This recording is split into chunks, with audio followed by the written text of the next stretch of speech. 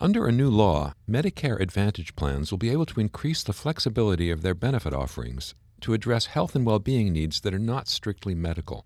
Changes allowed under the Chronic Care Act open the door to a range of benefits that could include long-term services and supports. But the law also has the potential to affect risk selection in Medicare Advantage plans, since the traditional Medicare program hasn't been granted the same amount of flexibility. I'm Stephen Morrissey, managing editor of the New England Journal of Medicine, and I'm talking with Amber Willink, an assistant scientist in the Department of Health Policy and Management at the Johns Hopkins Bloomberg School of Public Health. Dr. Willink has co-authored a perspective article about the potential effects of this Chronic Care Act. Dr. Willink, you write in your article that under current law, supplemental benefits in Medicare Advantage plans must be primarily designed to prevent, cure, or diminish an illness or injury. So why were those limits originally established? That's true. So as of today, Medicare Advantage plans are able to provide supplemental benefits that are primarily health-related, as you mentioned. So they're restricted to this ability to prevent, cure, or diminish the illness or injury. And I think that that's born out of the medical model, as well as trying to create parity across the traditional Medicare and the new Medicare Advantage.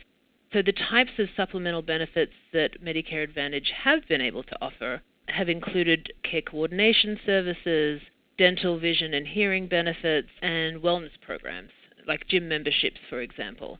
But Medicare Advantage plans must use their rebate dollars or charge higher plan premiums in order to fund these supplemental benefit offerings. So these aren't additional funds available through the Medicare program, but rather things that they have to work within their current budget to offer their beneficiaries.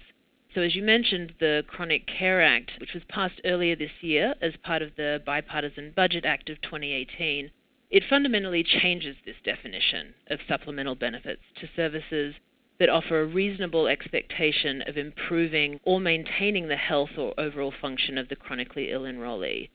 So there are two important features of this. One is the change to not just improving, but ability to maintain the health, and the other is including an element of function in this. So not primarily health-related, but also to improve or maintain someone's overall function.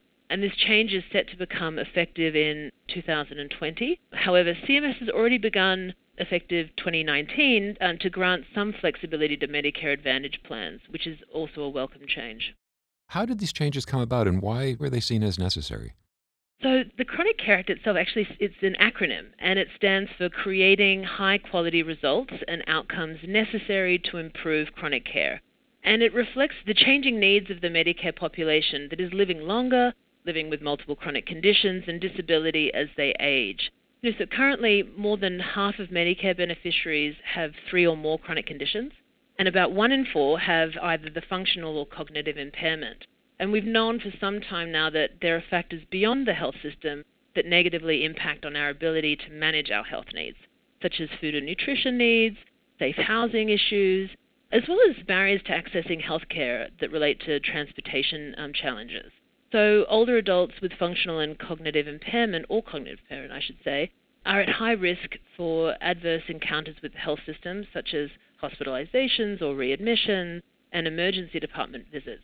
And these events, they're really costly, and in many cases they're largely avoidable if the individual had access to non-medical services, such as receiving a prepared meal regularly or having grab bars installed in their shower to prevent them from falling. And yet our health system, it's not designed to help us address these non-medical needs that could prevent that care. So the Chronic Care Act is really a recognition of this. It's a recognition of the changes in the needs of the older adults and the fact that the Medicare program itself is not helping the system to address those needs. So in 2015, the Senate Finance Committee chairman and the ranking member, Senators Hatch and Wyden, they set up a chronic care working group, which was led by Senators Isaacson and Warner. And the intent was to address and improve the healthcare outcomes for Medicare beneficiaries that are living with chronic conditions. This act is actually quite large. There are many different provisions that address the needs of people living with chronic conditions, which include expanding telehealth, extending the independence at home demonstration, and what is the focus of our perspective piece is creating the greater flexibility in the Medicare Advantage plans. Does the law offer some guidance in terms of what services and supports can be covered and which ones still won't be eligible?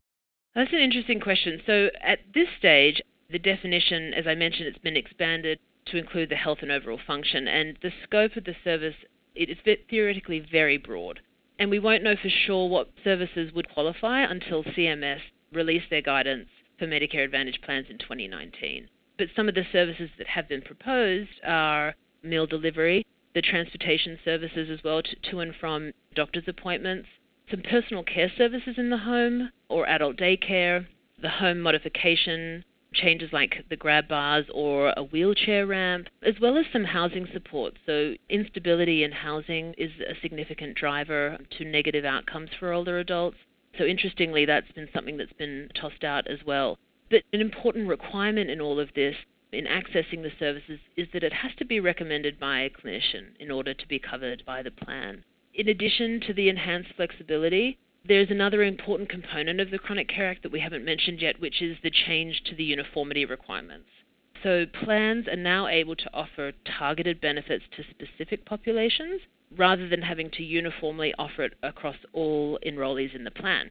So, for example, plan enrollees who are diabetics may have some of the cost sharing for certain services like eye exams waived, but this wouldn't apply to those who aren't diabetics. So it's ability to tailor services and really try and enhance value in the plans and in the service utilization. But it's important to note that the legislative language puts the emphasis on the high need and high cost populations. So plans must focus on those who are chronically ill, which is being defined as either having one or more comorbid or medically complex chronic conditions, having a high risk of hospitalization or adverse health outcome, or someone that requires intensive care coordination. You mentioned in your article several potential concerns about the changes this law is going to introduce, including, on the one hand, that they may attract the sickest beneficiaries to switch from traditional Medicare to Medicare Advantage, and on the other hand, that plans may use increased flexibility to engage in selection of healthier patients. So were those potential consequences considered during the drafting of the law, and how could they be minimized? That's an interesting question. I think that there certainly is a concern that this might occur. I think, though, that the general expectation is that providing this greater flexibility to Medicare Advantage plans is a first step in the right direction. So we do mention that there are the issues of the adverse selection. So given that this isn't a requirement or isn't an option in traditional Medicare, that it might encourage the sicker individuals across to Medicare Advantage plans.